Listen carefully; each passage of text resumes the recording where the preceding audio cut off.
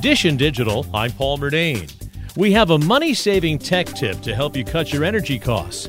USA Today tech columnist Mark Saltzman likes the Sense Home Energy Monitor. Plugs into your electrical panel, and then it gives you real-time insights as to how much power each one of your appliances and other devices are consuming, showing you, even in dollars and cents, how much you are spending. And then you can set schedules and timers and all that to, say, run your dishwasher on off-peak hours, so you're not spending as much on electricity as you would during the day.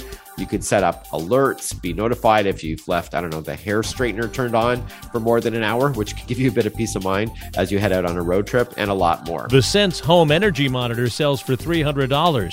You'll need an electrician to install it. Dish and Digital, I'm Paul Murnane.